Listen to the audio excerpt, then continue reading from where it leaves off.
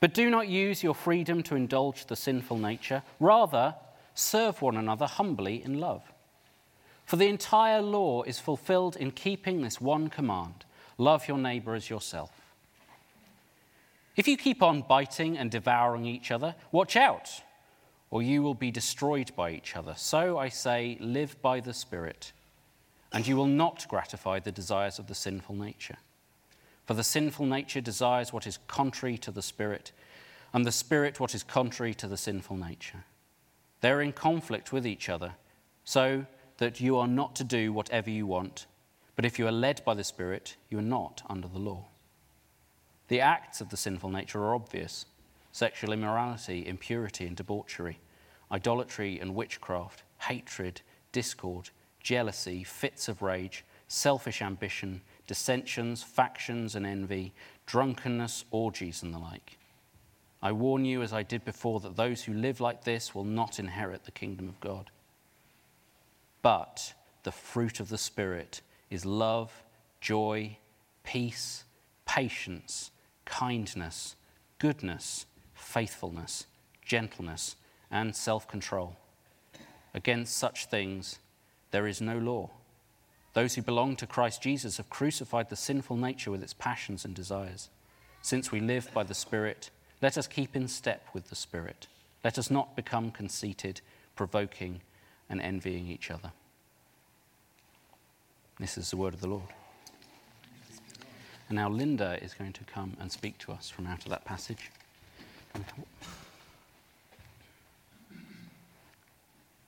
Let's pray for Linda as she comes.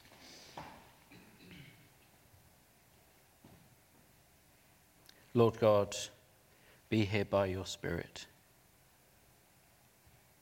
Inspire Linda in what she says, and prepare our hearts to hear your voice and your message speaking through her.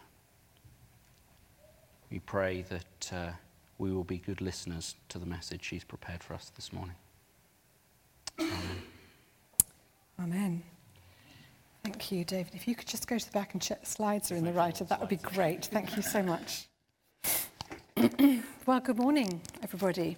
It's good to be back here, Nigel and I, this morning worshipping with you, and also to make a contribution to the series that you've been looking at. And I'm just going to raise this slightly because it's slightly low for me. I know I'm not that tall, but even so, there we go. Great. So you've been looking at a series on life together in community based around the three persons of the Trinity. And its series is designed to help us better understand how the life that we share as God's people is to be modelled on and shaped by the relationship that exists between God the Father, God the Son, and God the Holy Spirit. And if the slides are in the right order, and if the clicker works, here we go. I tried to find the logo that's been used for this series, but couldn't quite download it from the website, so I found one of my own, which David reassured me was close enough. It's perhaps important to note that the Trinity is not actually mentioned as such in the Bible. It's a word that was coined by the Christian church in the 3rd century to try and express the Christian understanding of the three persons of God as distinct but divinely interrelated, as this image shows. So our understanding of the Trinity, in as much as we can understand it, reflects what God's people experienced and came to believe as God revealed himself in both the Old Testament and the New Testament, and in the life of the Christian church down the centuries. Images and metaphors, such as this one behind me, can sometimes help us to understand spiritual truth when words seem to fall short. I've got another image that I've found quite helpful. This visual picture has helped me to think about and to appreciate the Trinity. It's a picture of 3 little African figures that I bought in South Africa many, many years ago. Each one separate in their individual identity, but they're all made of pottery, and they're all clothed in similar but not identical clothing. They are my people of the blanket, because the blanket is very much part of a South African life. They represent for me something of the closeness but the distinctiveness of the 3 persons of the Trinity. So in the first of the series, 2 weeks ago, David explained how God is essentially invisible and transcendent or unknowable, so far beyond our human understanding that we cannot hope to grasp the breadth and the depth of who God is and what he does, even though some artists down the centuries have tried hard to capture something of God's transcendent power and majesty. And some of you may recognize this slide, a picture by William Blake of God way above, far from human existence, transcendent in power and majesty. And yet, at the same time, as David commented, God is immanent. He chooses to be close to us in a way that a loving parent is close to a child. So God is both almighty creator and sustainer, the one who gives us life as part of his living creation, and yet he also chooses to nurture an intimate relationship with us as a loving and forgiving Father. There's a well-known 19th century hymn of praise which expresses this mystery in the following words: immortal, invisible, God only wise, in light inaccessible, hid from our eyes. The hymn writer's words echo the vision of God that the prophet Ezekiel recounted, which was a reading 2 weeks ago. But the final verse of the hymn addresses God as great Father of glory, pure Father of light. And it ends with the beautiful words, "Oh, help us to see, 'tis only the splendour of light hideth thee." God the Father.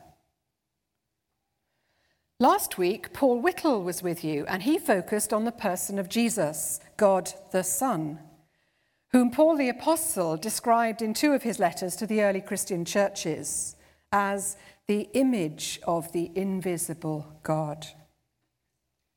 The writer of the letter to the Hebrews also spoke of Jesus the Son as being the radiance of God's glory and the exact representation of his being. And Jesus himself said to Philip, one of his first disciples, "Anyone who has seen me has seen the Father." In other words, if you want to know what God is like, look at Jesus. And if anyone should ask you, how is it possible to know what God is like, then point them to Jesus. Show them Jesus. Introduce them to God's Son as we see him in the Gospels, especially the Jesus who came to love and serve others. God the Father, God the Son.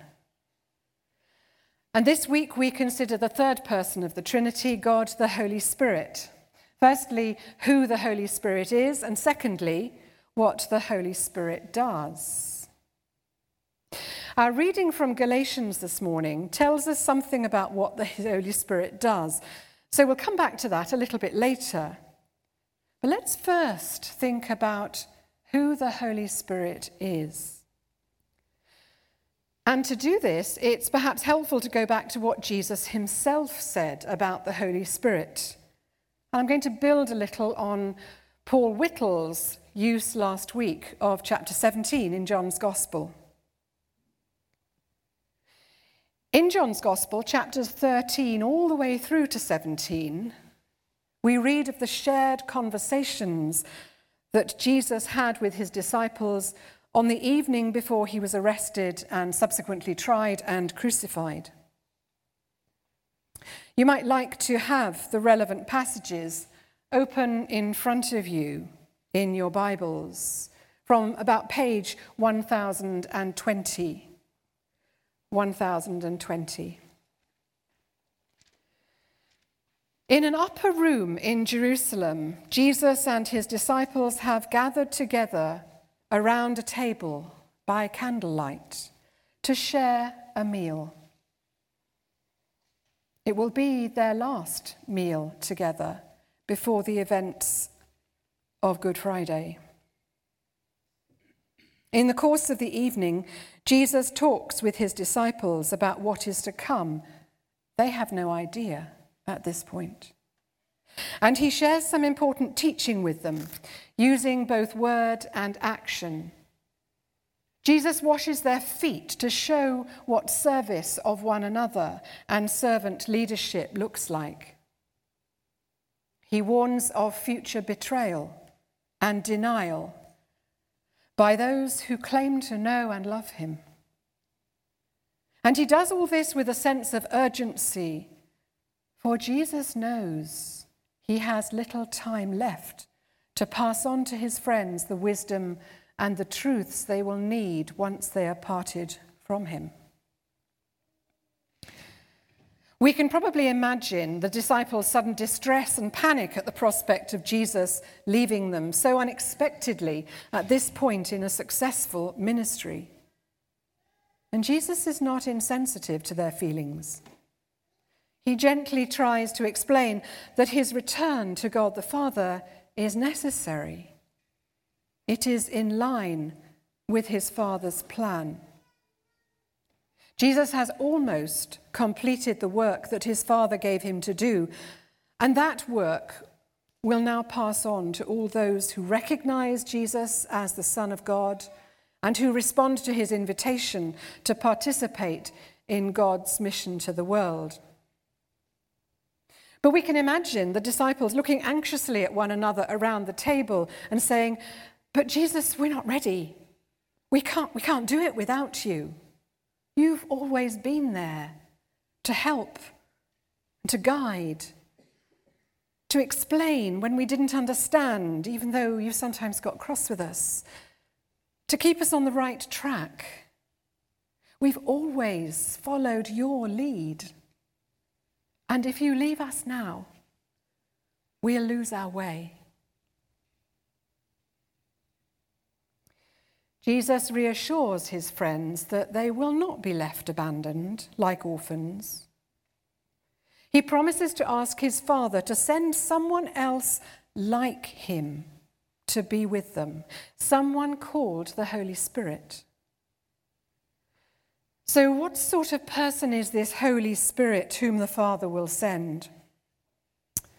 Well, Jesus refers to the Holy Spirit as the advocate, or in some other translations, the counselor. Someone who advises you and stands beside you in a legal case. Someone who can help you in difficult circumstances. For the Holy Spirit carries the authority and status of God himself and is therefore empowered by God to stand alongside God's people, to help them and even defend them from accusation and harm, just like a counselor or an advocate in a courtroom.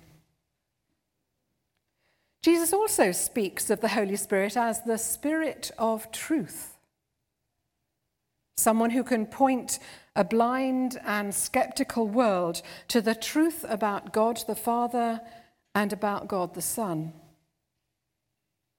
So in this sense, the Holy Spirit is like a wise tutor or a mentor and to understand and who will remind them of all that they learned during their time with Jesus, God the Son. So Jesus' words to his disciples seem to be saying, don't worry, don't be anxious, you will not be alone. My Father and I will make sure that someone just like me lives in and is at work through you, in the same way as my Father lives in and works through me. I once heard someone refer to the Holy Spirit as the presence of Jesus in the absence of Jesus. The presence of Jesus in the... And I've always found that phrase very meaningful and helpful. The separation that would take place between Jesus and his disciples, first through the crucifixion and later on when Jesus returned to his Father, was very real. After the resurrection, Jesus was physically present with his disciples in a new and powerful way until ascension, when he finally returned to be with his Father. But at Pentecost, a new power and presence from God entered the lives of all Jesus' followers. It was the power and presence of Jesus for the continuing work of the Father and the Son. Of course, the Holy Spirit had been at work throughout the Old Testament. From the very start of time, when the Spirit hovered or brooded over the creation of the world like a bird, right through the individual lives of Old Testament kings and prophets who were inspired by the breath of God to bring his message to the people. But after the resurrection, God's presence and power were released in a new and exciting way for all God's people, just as the prophet Joel had foreseen.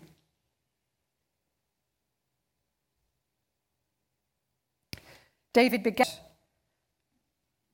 and I'm so pleased he did, because I had it down here as well, which suggests the Holy Spirit was at work in our own planning, although we had not collaborated on that particular point. But the Holy Spirit is the breath of God, the Ruach, that inspires all believers, all followers of Jesus, enabling us to enjoy a close family relationship with God as Father and with Jesus, his Son, as brother. The Holy Spirit enables us to recognize ourselves as the children of a Father God. It's the Holy Spirit who gives us the confidence to call him Abba, Daddy. It's the Holy Spirit who breathes into us the resurrection life of Jesus and who stirs Jesus in all of our being. It is the ongoing work of God, and it lasts the whole of our lifetime.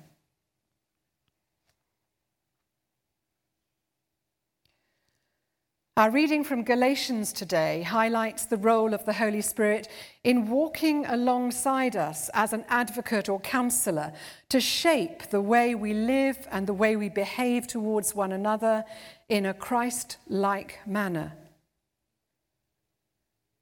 We are called to live by the Spirit.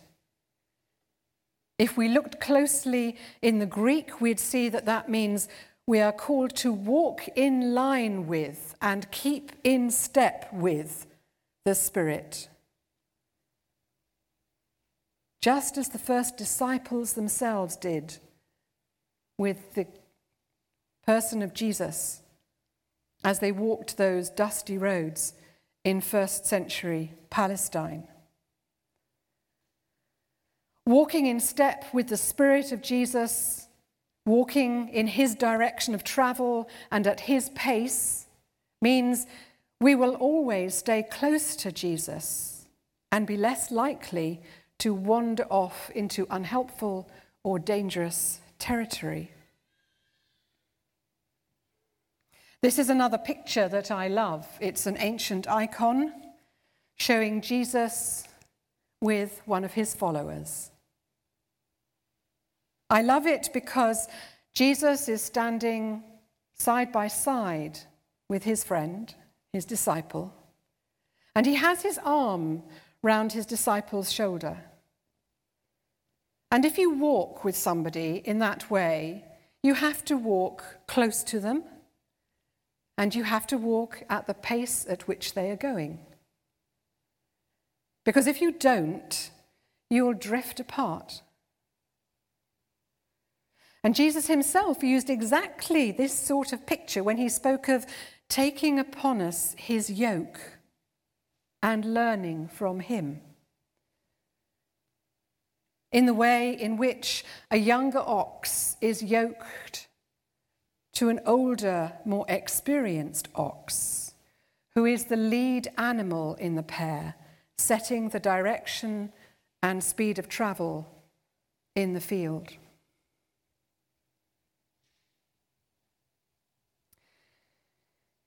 It's really important to understand that we cannot experience the process of becoming more like Jesus on our own, in isolation.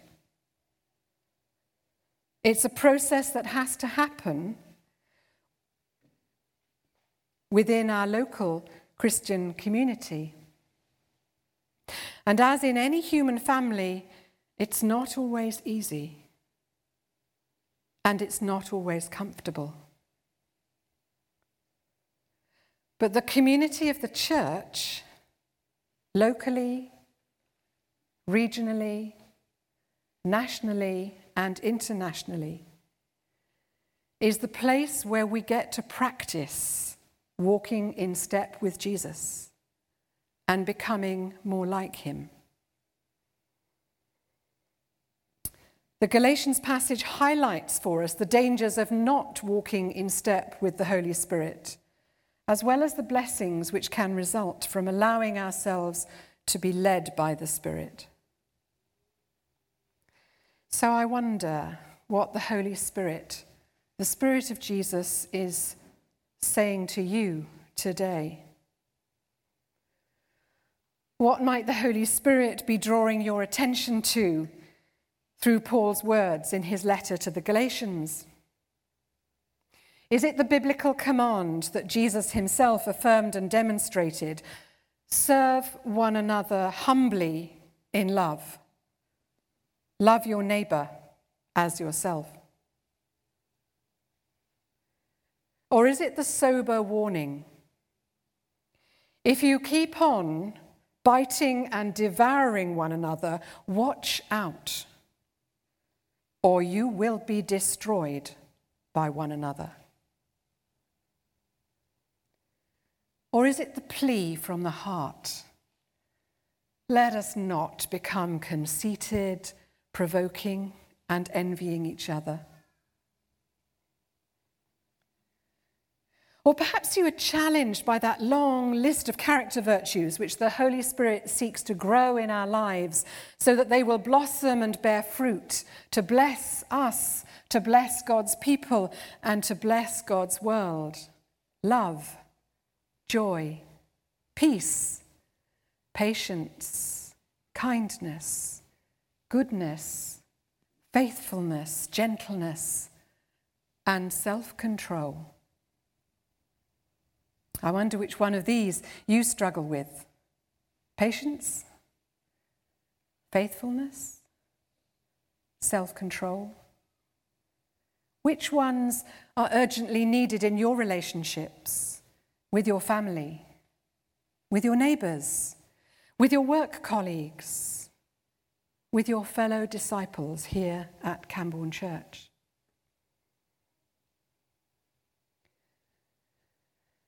And as you reflect on the challenges Paul sets us to become more like Jesus, do not be afraid to ask the Holy Spirit to show you how you, just like his first disciples, can walk more closely with Jesus day by day. How you too can stay in step with Jesus' direction and speed of travel. And may the Holy Spirit guide our footsteps and lead us all on as we journey with Jesus.